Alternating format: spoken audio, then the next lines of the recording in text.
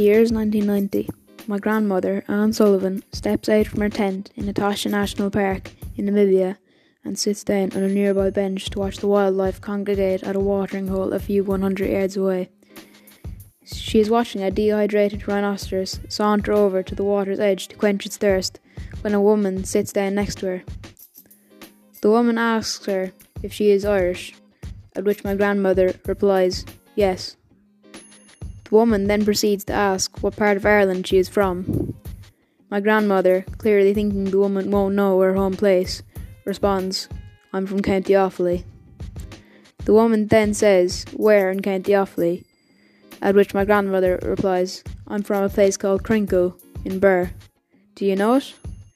Upon hearing this, the woman replied, "Of course I do. I lived there when I was younger."